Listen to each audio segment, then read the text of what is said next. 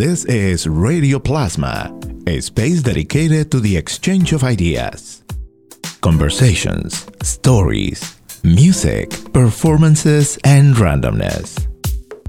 Listen at radioplasma.com.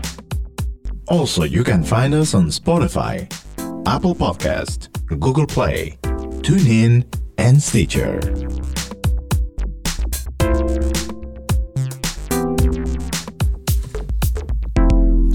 Welcome to Radio Plasma. I'm Johan Roshi Vega, and today our guest is Meagan Murphy, journalist and the creator of a documentary called The Breast Archives, which is the topic of our conversation today, because this documentary is going to have a screening at Gateway City Arts. And before this event happens, we want to know the story behind this important piece that is also a story that I feel it connects with the story of many. So Meagan, thank you for being here and welcome. Thank you so much. It's nice to be here. So your documentary started as an idea that sparked itself during a travel experience. Yes, it did. I think that it began before that, but it was mostly in the unconscious. I had joined a women's group, and I started to hear more and more stories that were edgy and filled with passion and anger and longing and knowledge and expertise and all these wide-ranging stories that I didn't really hear a lot in the mainstream from women. It was a kind of a suppressed wisdom, herbology, maybe some sacred sexuality, suppressed sexuality, women who had been lesbians but had been in the closet, that kind of a thing. And I was hearing in this women's group all of these visceral stories, and I started to realize that women's stories are often body-based stories. They hinge on our experience of our bodies somehow. Growing older, being pregnant, struggling with postpartum depression or menopause, and all of the things that women and really society take for granted around the female experience of herself, which is often linked to the body. But in this culture, there's often a kind of a decapitation. There is, you're either pregnant or you're not. You're either bleeding or you're not. And all the dimensionality, all of the sort of stages within your menstrual cycle are kind of, it's a black and white approach. And so in a way, we as women start to see ourselves that way, but it's much more complicated. And when you start to open up women, there's a rich tapestry of understanding of the self that you start to hear. But I digress. So I was starting to think about that in this women's group. I also was confronted with some of my own hang-ups that I had inherited. At one point in this women's group, we did a sweat lodge. And we were, preparing for this, not knowing what to expect. And came time to enter into the lodge, and it's a very sacred ceremony.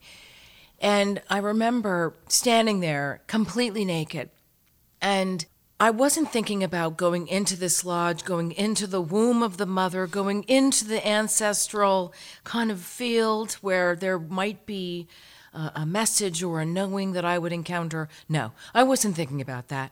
I was thinking about my dimpled buttocks. I was thinking about my saggy belly. I was thinking about my breasts not looking perfect. I was obsessed in almost an unconscious way with my self-image. And even though I was doing important women's work with this women's group, I was still hung up in a kind of a mainstream relationship with my body, and it made me realize that I had some growing up to do. So that was kind of a backdrop. I also was afraid of getting breast cancer. That was something else that was brewing. I had an aunt who was diagnosed. I had friends who were being diagnosed.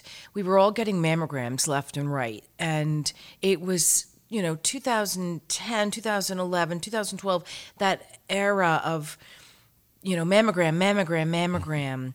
It's still that way, but I think things are shifting. I didn't know about, for example, thermography back then. I was just sort of dutifully doing what the doctors told me to do. So I was called back for a second mammogram, and I found myself deeply fearful of cancer, of being sick, of being out of control or not being able to be in control of my own destiny. So there were a number of things going on in my life that kind of set the stage for me when I went off to Egypt. Mm-hmm. But I should tell you one additional piece. I was at a friend's place for lunch. She has a business in East Longmeadow. We were having lunch, and she rents out some of her offices to visiting healers. And one individual, a man named Dr. Ravi, was visiting from India, and he sees clients regularly in East Longmeadow at her offices. So we were sitting, talking and eating lunch, and he burst into the room. And he was about to turn around and say, "Oh, excuse me. Oh," and he sort of turned around to leave, and then he turned back to me, and he said, "There's something with your breasts. There's something with your breasts." And then he said, and he wagged his finger at me, and he said, "You American women, you do not know how to love your breasts. You do not know how to care for your breasts." And he tissed me and turned and left. That really opened my eyes to a kind of a slightly dead-end relationship with my own breasts. Now, mind you, I did a lot of yoga. I was relatively newly married. This is not something that I was cognizant of as a problem, but he kind of awakened something within me, and I went back and saw him a few weeks later, and he didn't even remember me. And I said, "You said something to me that really struck me. You said something about my breasts. What do you know about breasts? Tell me, what is it that you felt? What is it that you saw?" And all he said to me was, 90% of women are unhappy with their breasts. And he paused, and then he said, "And I think it's higher than that. Higher than 90%, that is." 90%. And it resonated as true at the time. And I thought to myself, if 90% of women are unhappy with their breasts, then that probably explains all this breast cancer. It must be linked, right? This sort of learned disconnection, a kind of a body dysmorphia. I mean, maybe. So the wheels started to turn. That was that final thing that happened before I went to Egypt. So I went off to Egypt, it's true, and it was an unexpected trip, I suppose you could say. Well, I had been paying for it for almost a year. It was a big, ambitious trip that I was making. I was called to go for reasons that to this day remain inexplicable. But when I had seen descriptions of all the temples along the Nile, temples I'd never even heard of, I felt this longing, this yearning, this deep curiosity about them, because according to the itinerary, each temple represented a kind of an archetype, divine love or infinity download, all of these really intriguing archetypes. And I thought, I have to go and see this. But right before the trip happened, Mubarak, who had been the president of Egypt for 40 years, stepped down from power after, of course, that sort of dramatic uprising that occurred in January of 2012. No, it was 2011. It was 2011. And the country was full of unrest, really across North Africa. And to this day, it's still, the tremors are being felt. So I was like, I can't go. I don't think I can go. And then the leader of the trip said, "Well, you'll lose all of your money if you cancel now." And I thought to myself, well, I guess I'm going. But I did have a friend who was Egyptian, and she reassured me that I would be fine. And I was with a reputable tour group. And so I went. And I got to Egypt, and the country had been emptied of tourists. There was no one there. So, and the tour group itself had been reduced from 20 to 7. And one of the one woman that I did know who had planned to go wasn't there. So I was there with 7 women, all of whom were strangers to me, but we've since we're deep friends now. So we got there and we started to move around the country. And at each of these sites, these temples, these ruins, there was no one there but us. And I think that's the important backdrop to really establish, because I think the energy of these ancient temples is probably usually diluted with all of the tourist, photo snapping, Hawaiian shirt kind of people. Not that I'm trying to in any way demean tourists in Egypt, but you know how it is. It's crowded, it's noisy, people want to go to the bathroom or they want to get some lunch. This was different. It was completely empty. So while I started to move around these temples, and I immediately started to notice all of the goddesses, the women who were standing tall, statues, and also reliefs etched into 300 feet high ruins and temples. And in every site, the women were topless. And they were just grandiose and beautiful and outstretched arms and sort of not posed in a formal way, but kind of a lifestyle gesturing and in the middle of a movement, and just all of them topless. I mean, not 100% of the time, but certainly significant amounts. And I started to notice the breasts, the many different breasts, the many different women. And I thought to myself, how refreshing to see women's breasts exposed. I wonder why there are no exposed breasts in the American culture. My mind started wondering about the absence, the profound absence of the female form in that natural kind of a way. Of course, you see the mother and child motif in that sort of exposed breasts, but really, I, of course, knew that you would be fined if you nursed your child in public, and everyone knows that breasts are taboo in this culture. Heck, you can't even be a 4-year-old girl on a public beach without being frowned upon with your exposed mammary glands. So the culture is really twisted around the breast, and I'd never thought of that before, but I just started to wonder about that sort of aspect of our culture. And it was at one temple in particular, I believe it was Philae, which is this temple down near the Sudanese border. It's a temple that's specifically dedicated to the very famous goddess Isis, who everyone knows is considered to be the mother of creation. And she was, the cat's meow, kind of like the mother of Jesus, Mary, subsequently became. And in fact, if you go to ruins in Rome and in London, you'll see Isis a lot more than people realize. Mm-hmm. In the old botanical gardens in Bath, England, in London, there's a profound presence of the Egyptian culture, and of course Isis and her husband, who apparently was also her brother.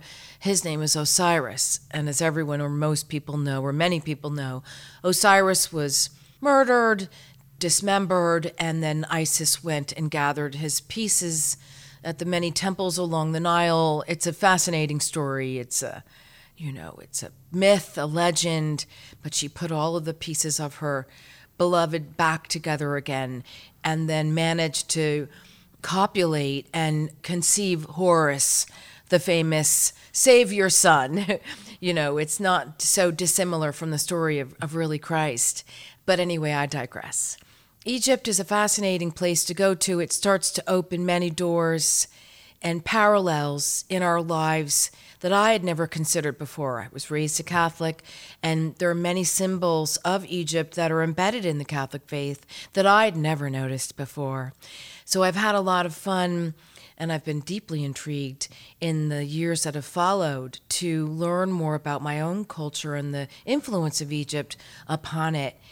But I'll get back to Philae, the beautiful temple near the Sudanese border, where I was walking along, minding my own business, at this enormous, majestic, stupendously magnificent temple, alone.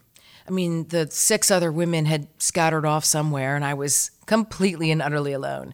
And as I meandered through these timeless corridors, I felt this deep reverence for a people, for a humanity that had been there before.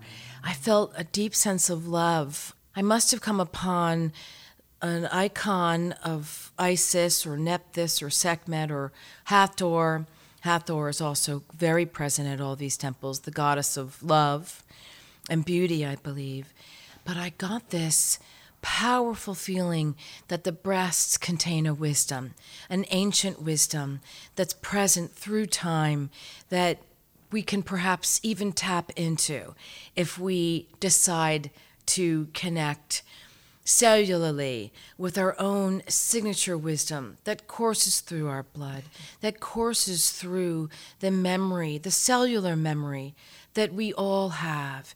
And it was a completely new and profound idea for me. I mean, I was really struck by the detailed imprint that it made upon me, and I think I probably even poo-pooed it in the moment. But I couldn't shake it, and it was with me. It was implanted from that moment on, and I became convinced that the breast contained some kind of a primordial intelligence, an ancient lingering wisdom, and I thought, how fascinating, how wonderful. I love this idea. And as I may have already mentioned, I was a full-time producer at the time, and I am the queen of the interview. I love to dig into people's memories, their psyches, what makes them tick, what's their passion, how does that passion inform their work? That's my livelihood, to question and to inquire. And I thought to myself, well, if the breasts contain an ancient wisdom, what a great sit-down interview opportunity this would be for women. I can ask women what they think, and who knows what'll happen. It was originally just a high-concept idea. And that's how it all began.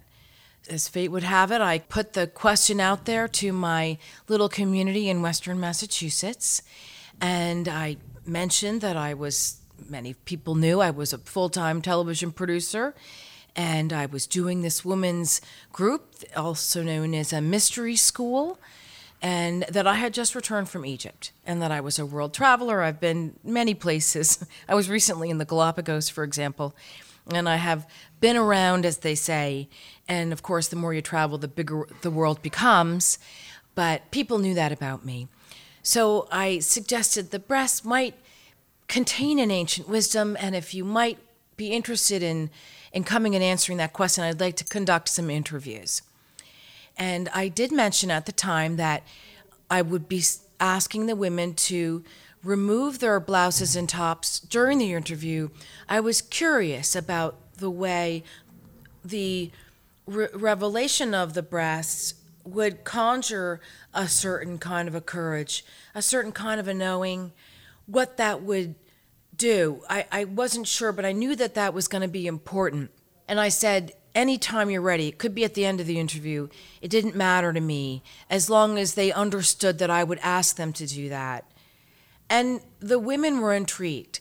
I had a great response. About 12 people respond in fairly quick order, and in the end, it was 9 who came. 9 who consented to my various requirements and agreements. And as soon as we got started with the interviews, and I sent them the questions ahead of time, of course. Of course, I kept a couple of questions in my back pocket, as you can, I'm sure, appreciate.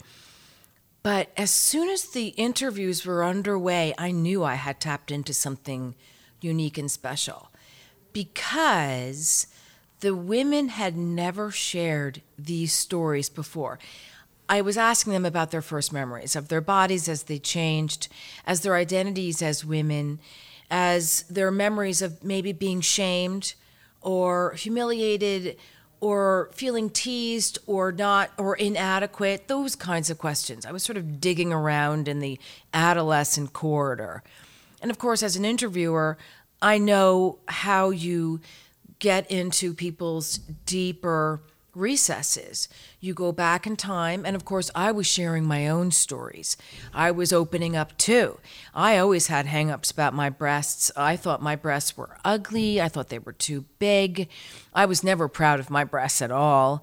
And when I shared that, the women, of course, began to open up. And of course, I knew that supposedly 90% of women were unhappy with their breasts. So I figured I'm certainly not alone. And I used to think that I was the only one who didn't like her breasts. But this 90% thing really kind of gave me the confidence to sort of ask women, what is your relationship with your breasts, and how have you coped with that disconnect? So we went into these interviews. Each of them lasted about an hour. And oh, did they open up. They were laughing, they were crying. It was alarming, the stories. There was a lot of sexual violation that they shared. There was a lot of firsts. There were triumphs. There was moments of hilarity, of great hilarity, that they had forgotten about and really were enjoying retelling. So my little tiny team, I had a makeup artist and a camera operator, and it was just the three of us in this little dark studio. And afterwards, we looked at each other and we thought, wow, that's really something. That content is really substantive, and we should do another round of interviews. And that's what I did.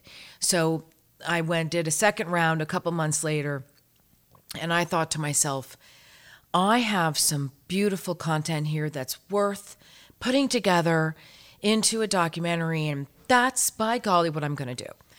And so I had a tiny nest egg, not much, and I had been at WGBY at that point for 12 years, and I was thinking about what I would do next. I maybe wasn't even thinking about it, but suddenly this fell into my lap, and I thought, women's stories.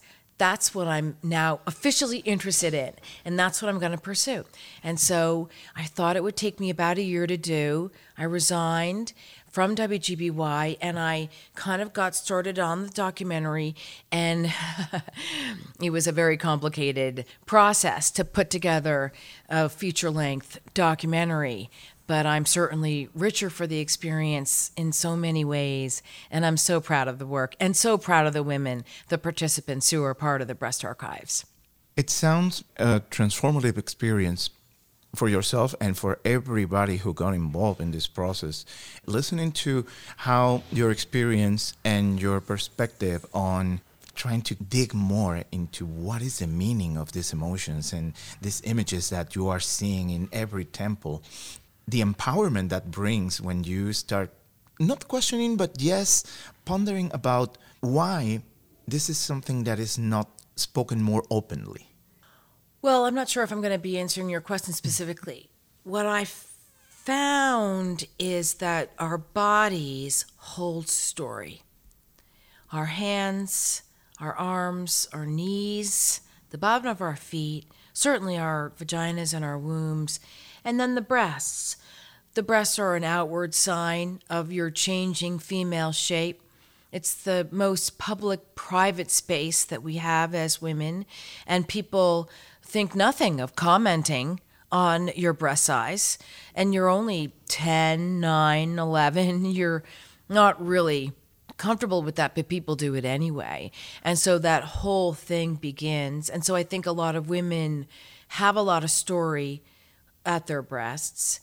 Interestingly, the heart is there too. And in this culture, we're taught that our emotions, our feelings are not as important as the latest football scores or this latest science data. You know, we grow up being sort of neglecting our feelings and emotions and not really always knowing how to express our feelings and emotions because they're not highly valued in this culture. So the breast and the heart have a wounding and a kind of an armor here. It's a place that can be examined and explored. I think it has to happen gently, and that's what I kind of figured out how to do. What I noticed is that once the women removed their bras, that there was then nothing to hide. And they opened up in the most remarkable way. more than I expected. They kind of leaned forward and their backs straightened and their chins came up. And, I call it the triangle. The face and the breasts, that's like the essence of a woman. You see that when you see that triangle. So, and I think when a woman is seen in that way, there's a pride that comes forward, a self-knowing, a kind of a, what have I got to lose kind of aspect of herself is suddenly there too. It's like, well, ask me anything, I'll tell you, because this is who I am. So it's an opportunity for women to see themselves in a completely refreshing way. Thinking about the power of that triangle, I think that is the power combined with the wisdom and the essence of life itself that possibly the patriarchy sees as the most fearing power. Therefore, the reaction is to suppress it and to make it invisible. I would agree with that. And they've been able to do that very successfully. And one of the ways they've done that is by severing our relationship with nature. Women's bodies are very natural. The monthly cycle, become pregnant, that's a very natural experience. The baby comes out really at the precise time. The milk comes for the baby. It's all a very natural process that is replicated in nature all around us. So when you put the birthing process under fluorescent lights and under the care, the exclusive care of doctors and hospitals and bureaucracies and systems and institutions, you take away the woman's natural instinctive power and self-knowing around those functions. So there's been a deep training that's occurred. And I think by separating, this man versus nature thing that we're taught in grade school, we're not, at one with grass. We mow the grass. We sprinkle the grass with chemicals. We are doing battle with the grass, with animals, with bugs, with all of it, with the weather. We've been taught to be separate. And I think by extension, we've learned a separation from our body. And I'll tell you another way that gets reinforced. When a girl has her period, we're not taught to sit on a brown towel and contemplate the flow of our menstrual cycle. We're taught to stuff it up with bleached products and to have a brand loyalty with that product. It's not so much a question of what's the nature, what's the sort of the characteristic of your blood flowing monthly, and it's a woman's lifetime she flows. It's more Tampax or Playtex. That's the question. The same with the deodorant. We can't tolerate our own musky signature emanating from our underarms. We've got to cover that up. We think, band versus secret. What's the brand that we're loyal to? We don't think about what the pheromones are that are emanating from our natural bodies. And that might give us an advantage, really. They say that the pheromones that emanate from our natural bodies help us connect with our natural mate, a true friend, sort of like-minded bodies, like-minded thinking. I don't know. It's just a theory, but, we haven't really thought a lot about that in this culture. Mm-hmm. And we certainly put the bras on as soon as there was any sign of the natural body, the mammary gland. And I do think that patriarchy has a very deep-seated fear of the mammary gland, of the female body, of the natural systems, because they're life-giving. They bring forth life. A woman bleeds, she doesn't die. She creates life. Man can't do that. They can barely do that in the test tube. Women have this profound dimensionality that patriarchy doesn't want us to focus on whatsoever, and they've trained women not to. And women have had a hell of a time. God only knows how long, thousands of years. They've just been stuck, pregnant in a war-torn world, trying to raise children. And, it's a kind of an enforced slavery as far as I'm concerned. Mm-hmm. Now with the backstory of you being in Egypt pretty much by yourself, so possibly the contact with local people was minimal as well? But I was wondering if you got any opportunity to maybe talk to any woman in Egypt, knowing that the mentality, particularly in this moment of turmoil, where the very conservative ideologies of people not allowing women to even show more than their eyes in some instances, how does that translate on that empowerment that is something way more radical than the experiences that we see in the Western world? Well, I have thought about it, and it's not really. I mean, I only have theories and opinions. I certainly am not a student of Islam and its extending culture. And I want to make the point that the Egyptian culture was different. That's a different race altogether. That is suppressed information, by the way. That culture lasted 38,000 years, and it was a matrilineal culture. And then it was the 18th dynasty, with Akhenaten, that it ended. And the Hyksos, who were coming really down from Israel and Saudi Arabia, that began to kind of take over. By then, the culture was like kind of the fall of Rome. It was like the fall of Egypt. And Akhenaten actually did a company move up to the British Isles. That's what they say. And I've looked into it, and there's certainly historical evidence and there's historical record to support that. But I digress. So it's not the same culture, the Egyptian culture, and it was known as Kemet, Khmet. Egypt is a newer incarnation. So I talked with the children, and I was with plenty of men on that trip, because the men are the tour guides. The men are the captains of the boats. They're the ones driving the vans. You talk to the men. I'm trying to think if I talked with women. I'm sure I must have, because humanity is the same everywhere. You look in someone's eyes, and we are all the same. But it's true, they're covered. They're under the chadra, especially in Egypt. The whole body is covered, and then there's one little fabric strip that goes down the bridge of the nose, and it covers the mouth. So it covers the top of the nose, but just it comes down between the eyes. Literally, that's what you see, their eyes. And the men all say, and we heard it over and over again, my wife is so beautiful that she has to be covered. And that's this euphemism that they use to justify the cultural mores.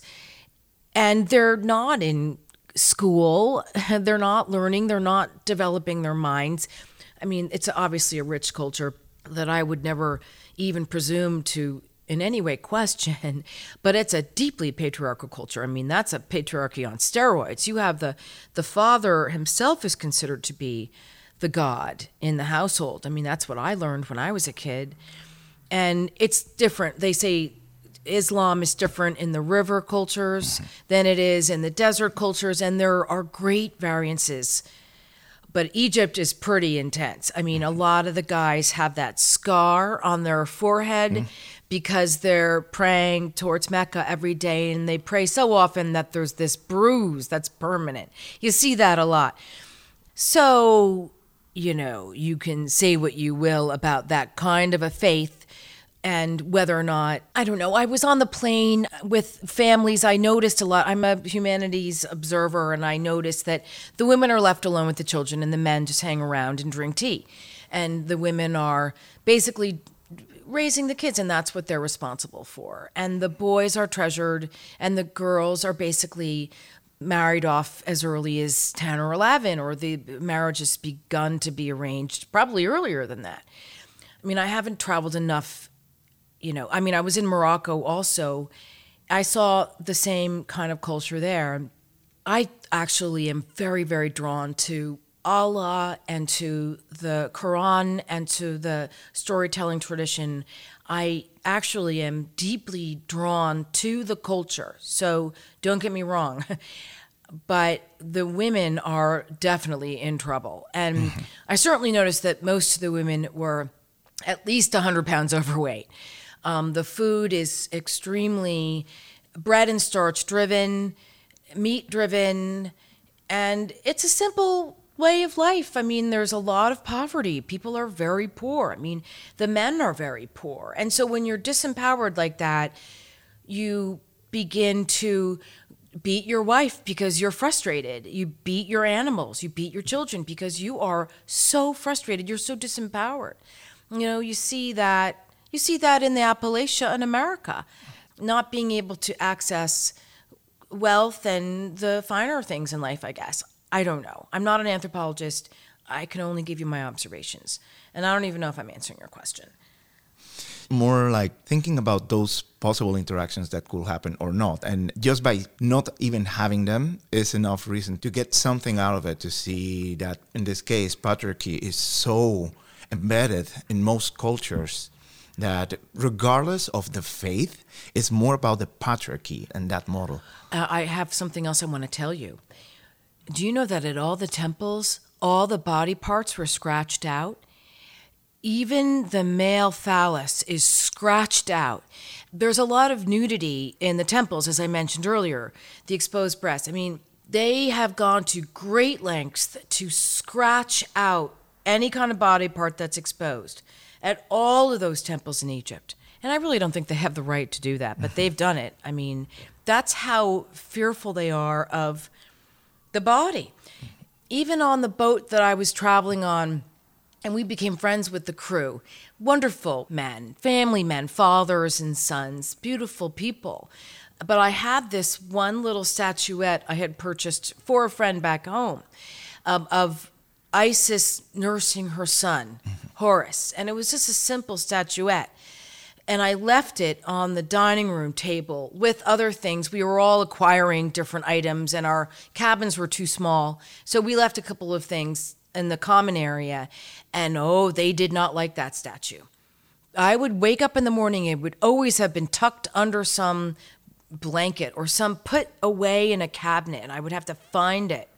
And they just made them uncomfortable to see a woman nursing a child. So that's a deep-seated aversion to a very natural process that they themselves probably experienced. And the whole breastfeeding thing, that's our very first experience of euphoria, of universal love, of nurturing. And to shut that away as immoral or as, dirty or questionable, it says so much about the way they've been programmed to feel power. It's a kind of a program, right? It's a socially learned narrative, right? I mean, how else do you explain such a thing? Religion, too. I mean, it's religion is probably driving. I will think that is patriarchy, pure patriarchy, and this obsession with power, and then utilizing faith and religion as the vessel to justify it. Oh, yeah. Is the same effect that we see in our culture in America pretty similar? Yeah. Christianity, Islam, and Judaism are actually all cousins.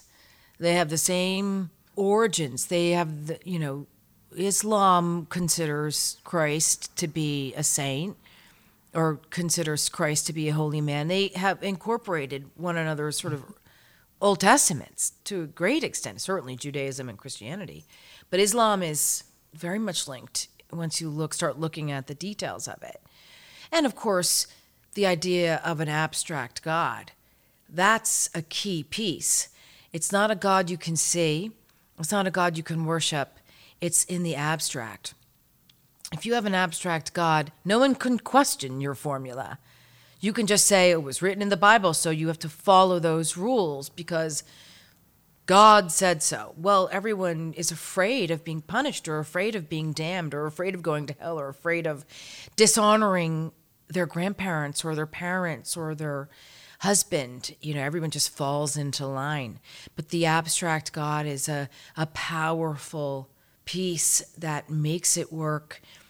And then the antiquity of it, kind of taking ownership of the history, saying history began on this date, and this is what Jesus said, and this is what the Pharisees said, and not really in any way providing an opportunity to ask even any questions about it. Like, for example, I was mentioning the link between the Egyptian culture and the Britannia Romana culture. That's not widely known at all. But there are overlaps there through time. Anyway, we are told what we're told, but a lot of information is withheld from us.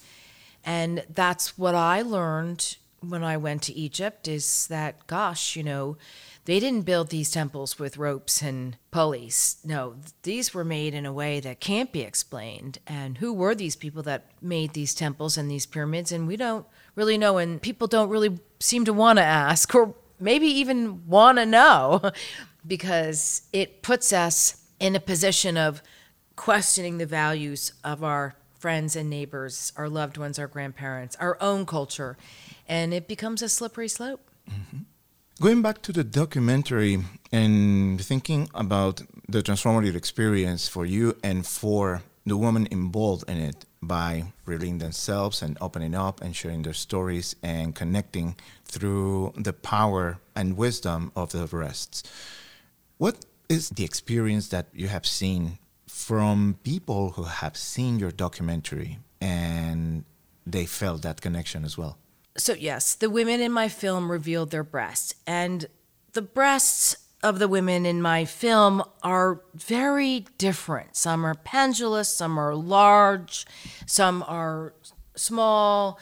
Well, they're like a fingerprint. They're each different. And to provide a clear view of women's breasts is an important offering, I think, in this day and time. A lot of people say to me, if I see a woman nursing her child, I want to look, but I don't feel that I can. I feel like I have to avert my eyes because they'll think I'm a pervert. That's what people have said to me. But what they really want to do is watch and look and take in this very natural process. And what the Breast Archives provides is an opportunity for people to just look upon a breast and not have to avert their eyes. And time again, what people have also told me, at first during the film, they stare at the breast and, oh my gosh, it's a breast. Mm-hmm. I get to look at it and I don't get to feel somehow wrong or bad. But then they don't look at the breast anymore. They're just looking at the woman. And there's an aspect of the woman that comes forward that the breast then supports. So you stop needing to see the breast. After you get a good dose of the breast, you don't need to look at it anymore. It's just a breast. And I think we've made breasts so titillating, no pun intended, that we become obsessed with them when they're really just like the noses on our faces. They're all different. They're all unique. They're all fascinating. They're all beautiful. They're all ours to carry forward uniquely in a lifetime. And to take that away from women is to deeply disservice them, to deeply sort of handicap them, because then there's a kind of a existential shame or discomfort. You don't know where it began or how, so it's existential in that way. So that's the big offering of the film, is the simple presence of, 8 different breast types. I would say 9, except that one of the gals chickened out at the last minute. But we forgive her. But the breasts are there to see, and I think that's fun. And a lot of the women, through the interview process, sort of reclaim their breasts, start to talk about what they like about their breasts in a way they'd never had a chance to do before. The more they talked about their breasts, the more they sort of straightened their back, the more they sort of began to glean that wisdom that I was looking for originally. The more the breast became a part of the they that they were putting forward, the more depth they brought from themselves, from within. So that, in the end, was kind of the wisdom that I was seeking. A breast-based wisdom. A heart-based wisdom that's been needlessly covered. And I'm not saying that everyone should be gallivanting around topless. I don't think that that's the answer. But I think that women certainly shouldn't be hiding their breasts from one another. And I think that's what's happened in this culture. And I think men know that's true. There's a disconnect that women have learned by extension from that privacy, from that modesty.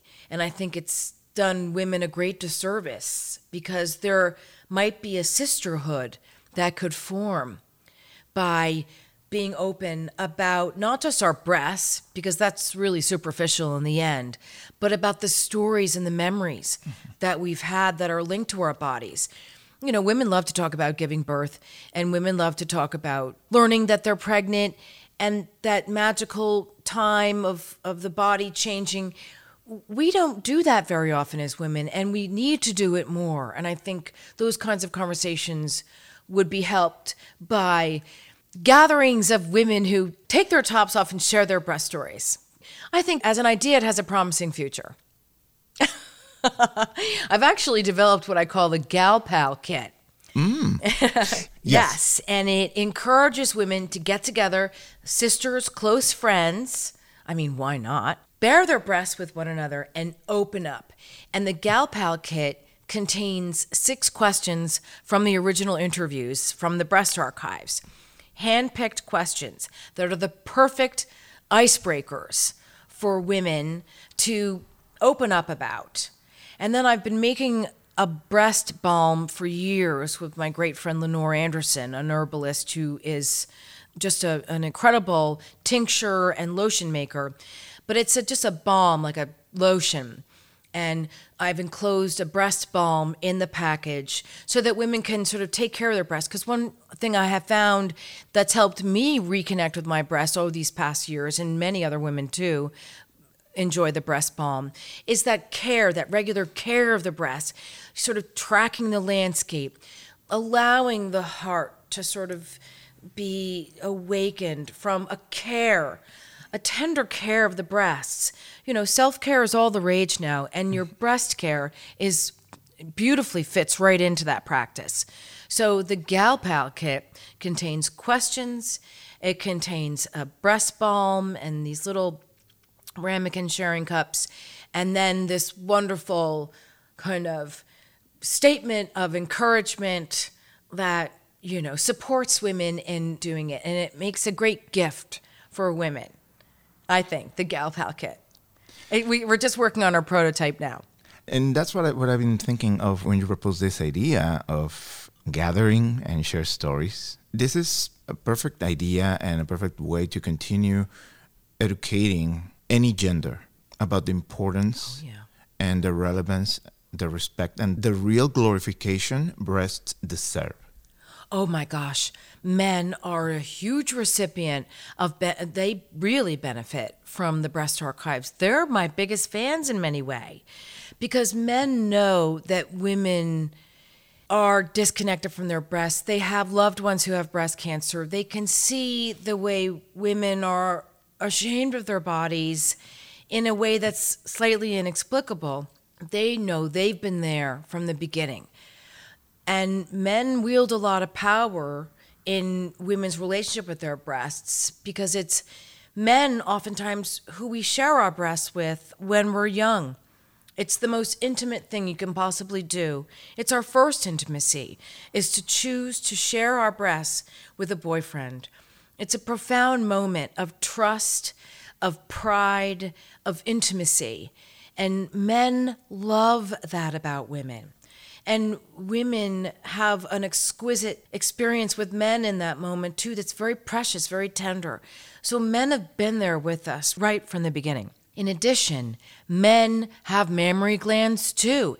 They might be dormant, but they're there, right on their chest wall. And according to Dr. Ravi, and of course I know as a sensual woman that men's breasts are very erogenous. And I've heard they're as erogenous as women's or not. Men don't realize this, but women's nipples are not always erogenous. In fact, some women don't like their nipples touched one bit. And I know men feel that way about their nipples.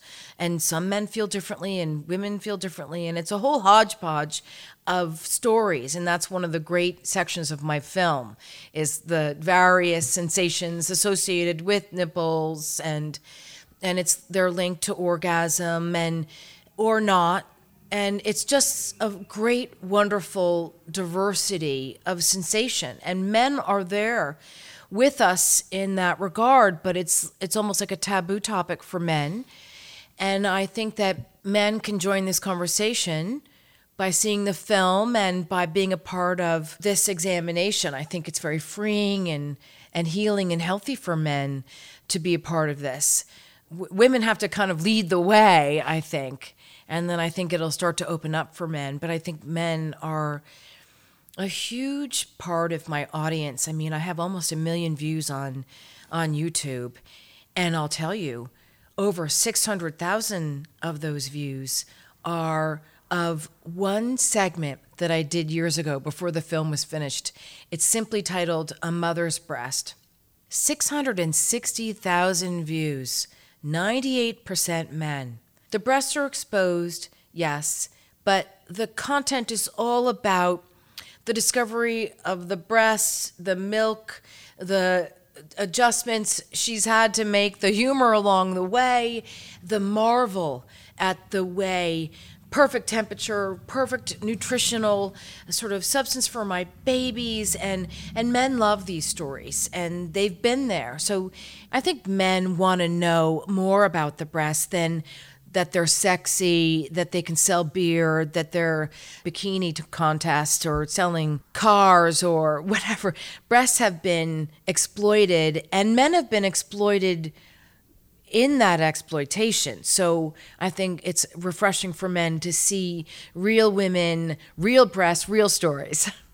So this is a perfect opportunity to learn about the breast archives and to actually see the documentary in this screening happening on June 28th in Gateway City Arts, 92 Ray Street, Holyoke, Massachusetts, where the screening also is going to have a forum where some of the participants in the documentary are going to be present, right? That's right. So far, 3 of the gals from the film will be there. Chef Leslie Carrier, yoga teacher Teresa Lorenko, and then Reverend Sandra Herrick will be there, and there might be more. In addition, I have Dr. David Seela from University of Massachusetts, who's an expert on this microbiome that breast milk creates in a baby's esophagus. He's sort of a leading scientist around the wonders of breast milk, and he's learned a lot as a man in a very high scholarly sort of mantle of expertise about the culture's relationship with breasts and breast milk. And he's an extremely insightful, marvelous human being. And I'm so glad that he's going to be there. In addition, we have Jennifer Allen, who is just this body positivity guru for many hundreds of people. She has her own breast story that set her off on this sort of body shame kind of life that she lived as a high school student, and she's had to sort of find her way in the world and reclaim her body, and she has done so. But the breasts are part of often why a woman becomes disconnected from her body, and Jennifer is a great illustration of that kind of story, which many of us have. And in addition to that, we have this mother-daughter duo from Brattleboro. Elise, who is a doula, and her daughter Sparrow, who is a marvelous young woman, a 15-year-old.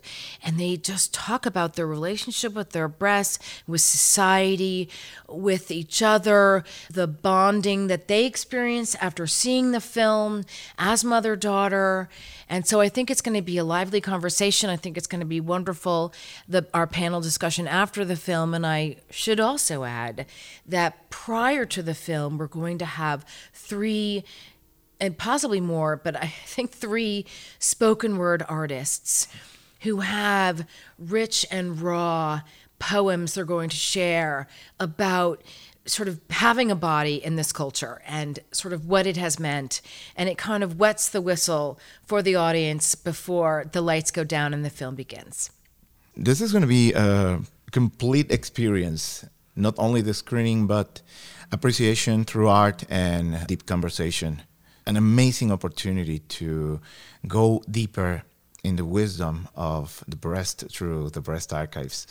What will be your words of encouragement for the public to come? Oh, I encourage people to come and see the Breast Archives. If you've heard about it, it was 5 years in the making, a true labor of love.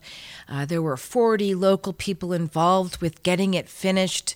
I had an Academy Award nominated composer do the score. We've got Gail Kabacher's work associated with the film, and she's had the New Yorker cover 5 times. She lives in Ashfield. We have all these superb artists associated with this project. And then, of course, the women in the film itself are mostly local. In fact, 85% of them are local from right around here. But it's a great film. It was just picked up by Canopy, which is a prestigious educational distributor. Now anyone with a library card can see the film in Canada and in North America and United States. And to have been selected by Canopy is a tremendous honor for us. So it's a testament to the quality of the film. And the people, the gatekeepers are really starting to notice that. So please come and support us and our beloved endeavor. It's a great conversation, certainly eye-opening and certainly mind-expanding, and I will certainly hope to see you there. How can people get more information about your project, about the Breast Archives, and if they would like to maybe reach out to you for more information? Well, you can learn all about the project on my website, thebreastarchives.org. I have my YouTube channel, which is the Breast Archives channel. I have a Vimeo channel, the Breast Archives. I have a Facebook page that's fairly active. I have, many followers around the world on my Facebook page, which is the Breast Archives. So I'm out there. You can find me. And I am local, I'm around, and I would love to hear from you.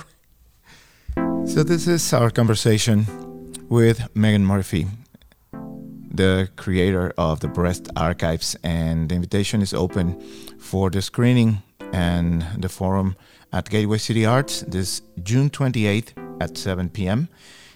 And all the information for this event also is available in the posting of this session on radioplasma.com. Meagan, thank you so much for your time, for this conversation, and for putting up this work that I know is going to be really empowering for pretty much anyone who sees it. I hope so. Thank you. With this, we conclude our conversation with Meagan Murphy in our session in Radio Plasma that has been recorded in the spaces of Cowork 92 in Gateway City Arts in Holyoke, Massachusetts. I'm your producer and host, Johan Rashi Vega. Thank you for listening.